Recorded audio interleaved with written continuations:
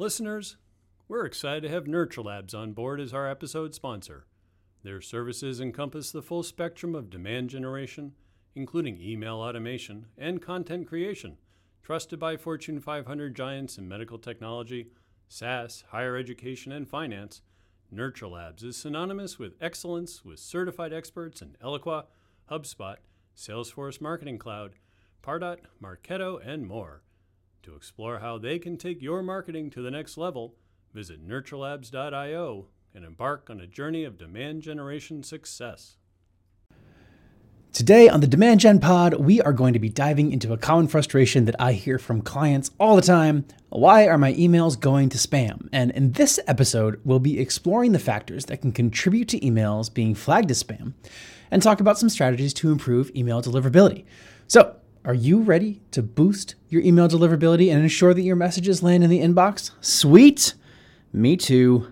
Let's go.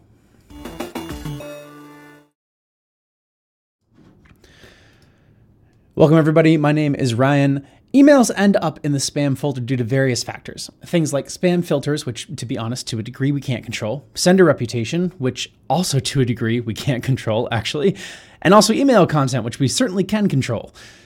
Negative consequences of having your emails marked as spam: reduced open rates, decreased engagement, potential for damage to brand reputation. All of that stuff is bad. But spam filters, let's start there.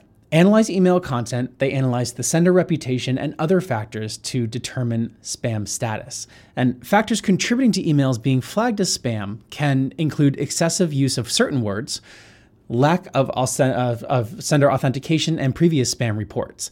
And businesses can improve deliverability by following simple best practices like using reputable service providers and removing spammy language from their emails. With sender reputation, it plays a really crucial role in deliverability, and positive reputation can increase the chances of reaching the inbox. Best practices for improving your sender reputation include sending emails consistently, managing things like bounce rates and trying to remove emails that are going to bounce before they even bounce, and reducing complaints. The reducing complaints part is theoretically pretty simple. Don't send emails to people who don't want to receive them.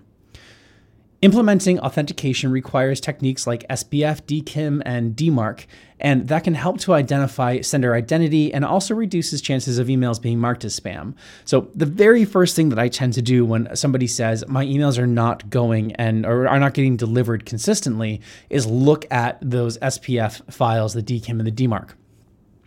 Kind of technical, and if you're working with an email consulting team, they could certainly help you in this area, but that's the very first place to look.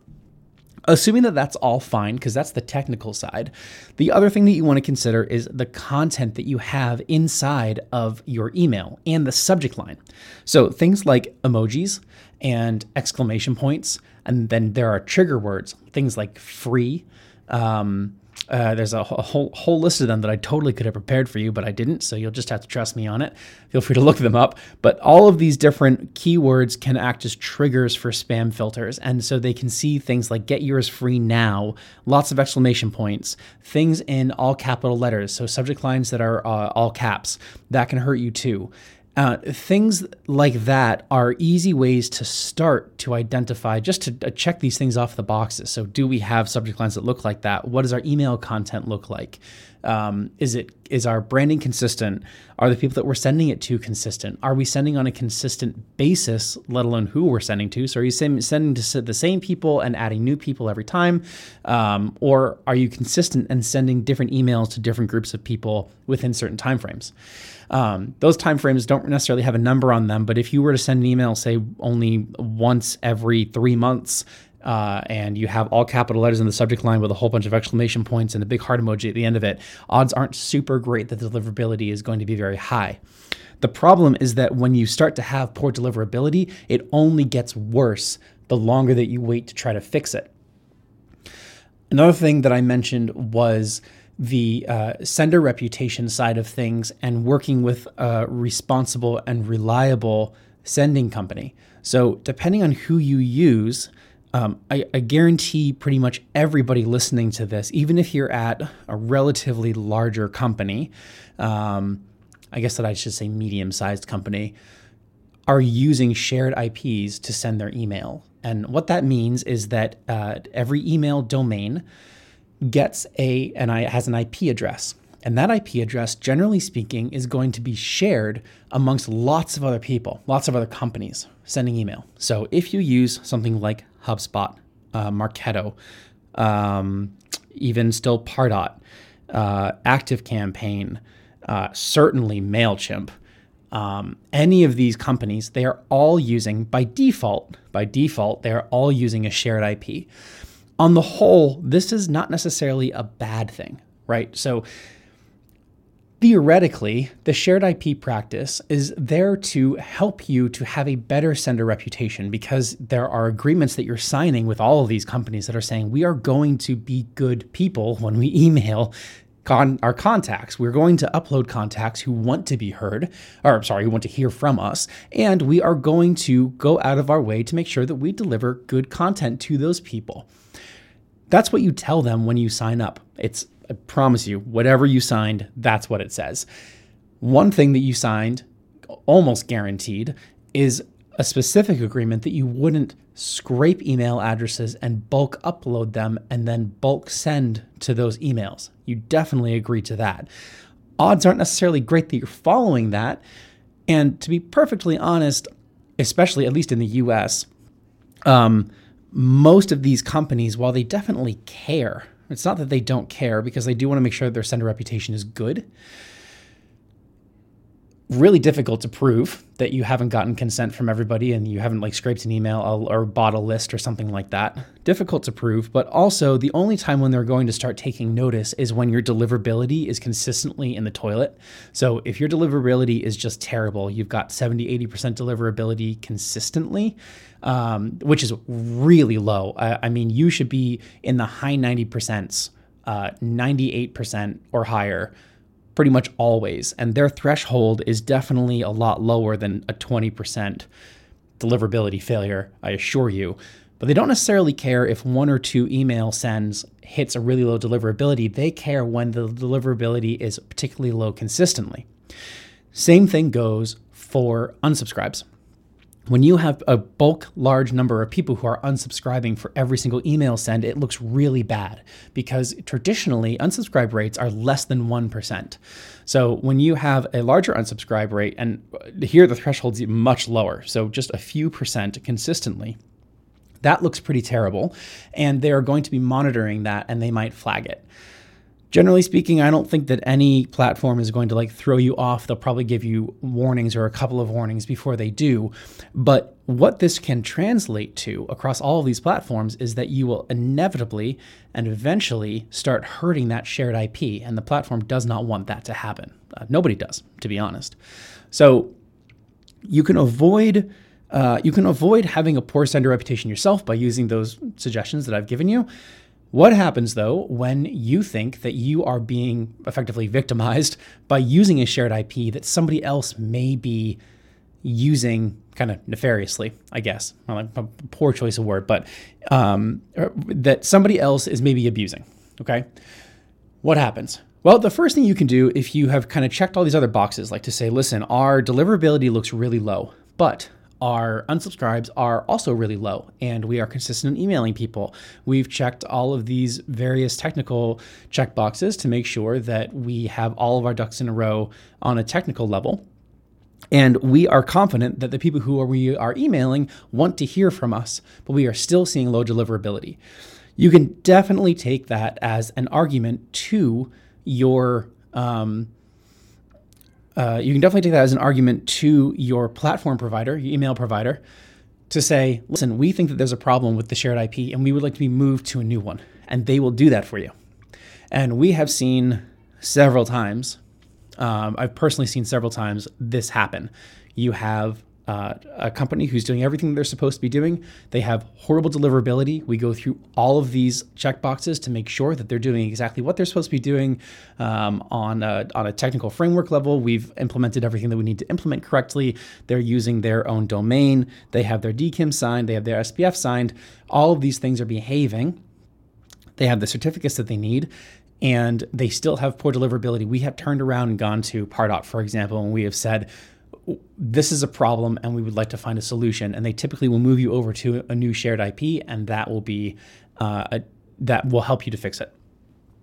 Okay, with that said, why shared IP versus a dedicated IP, and what does that mean? How do I get there? I'm going to tell you right now, odds are pretty good that you're never going to get there.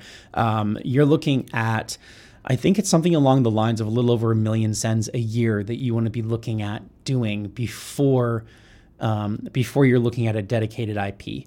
And when you are looking at dedicated IP, you need to do some IP warming, which is, I think, a whole other episode that we have planned actually on how to do IP warming and best practices for there.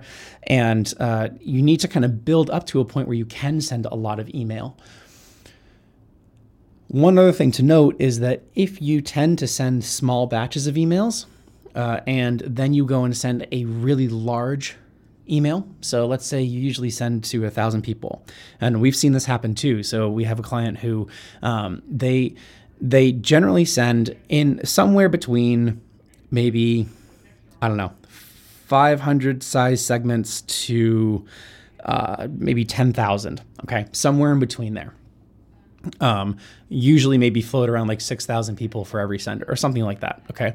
They have like 1.5 million people in their database, but they have a newsletter, and that newsletter has like 150,000 people that are subscribed to the newsletter. Okay. So on the newsletter, they started to experiment with things like emojis, and they would have sales on their store. So then they would add things like free or discount or save or whatever. And then they would go and they would send to all these people in one batch, and they saw a horrid deliverability. Like, even though they were really consistent, they randomly would start getting these big drops in deliverability. So they said, well, how can we fix this? Like, what do we do? Well, we kind of checked all the things that I've talked about, made some recommendations based on spam kind of keywords and things to avoid on the subject line and even inside the body copy. And then we were still having problems. And the next thing that I suggested that we do was we split out not just your, not just break the email out into a smaller send. So I said, okay, why don't we do 3 sends of 50,000 each? But then not only that, let's break those 3 sends into, say, every hour for 5 hours. So now you're doing, over the course of each day, you're sending 50,000, but you're sending 10,000 an hour for 5 hours. There's 50K. Over the course of 3 days, you get to your 150 an hour sent. Okay. So we tried that, and that made the difference. We then looked to improve it a little bit further. And I said, okay, why don't we pull out of that 150K, why don't we pull out the people who have not opened one of the newsletters in the last 6 months? And it doesn't even have, I think that we might have actually ended up on 3 months or so. 6 months is a little bit long, but we do send this newsletter every month, right? So let's say that we look at the people who have sent an email, who have not opened an email, but have been sent an email every month for the last 3 months, we'll say, and haven't opened it. Okay.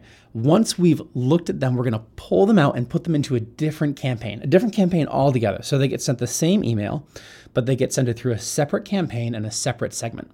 Same thing. We break all of those out into, I don't know, let's say that was probably 100,000 out of the 50,000, 30% open rate on a newsletter, just kind of ballparking it here. So of that 100K, we split those out, and they still get sent, say, 10,000 an hour over the course of 5 hours for 2 days. And then we send the primary newsletter to the people who have been engaging with the email previously over the last few months. We send them all 50,000 over the course of 5 hours in 1 day. Okay. That brought our deliverability all the way back up to like 99.5% from, I think that we were experienced at like 92%. I mean, it was really, really bad. 8% of 150,000 is pretty terrible. So we saw a massive increase, and that's what fixed it. And I thought that was pretty wild. So email deliverability is really crucial. It's really important when you are starting to see problems to figure out and fix them promptly.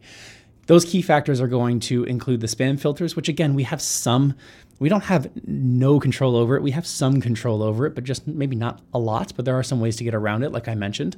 That sender reputation, if you think that you might have a problem with the sender reputation, could be related to the shared IP, not just you specifically. Email content. your list quality, and then the engagement of the people who you're sending to. So if you do find that you're having a poor deliverability, you can also start pulling out the people who have engaged versus the people who have not been engaging, separate them, send them the same email through two different programs, and see if that improves your deliverability on the engaged side at a minimum versus your unengaged side, and see if you can see any differences there. I hope this has been helpful. Good luck implementing all those authentication techniques and working on your list hygiene. If I can answer any questions, definitely let me know. I also, please don't forget to subscribe if you could. It's always great to hear from you. You can reach out to me at hello@demandgenpod.com. My name is Ryan, and I will see you next time.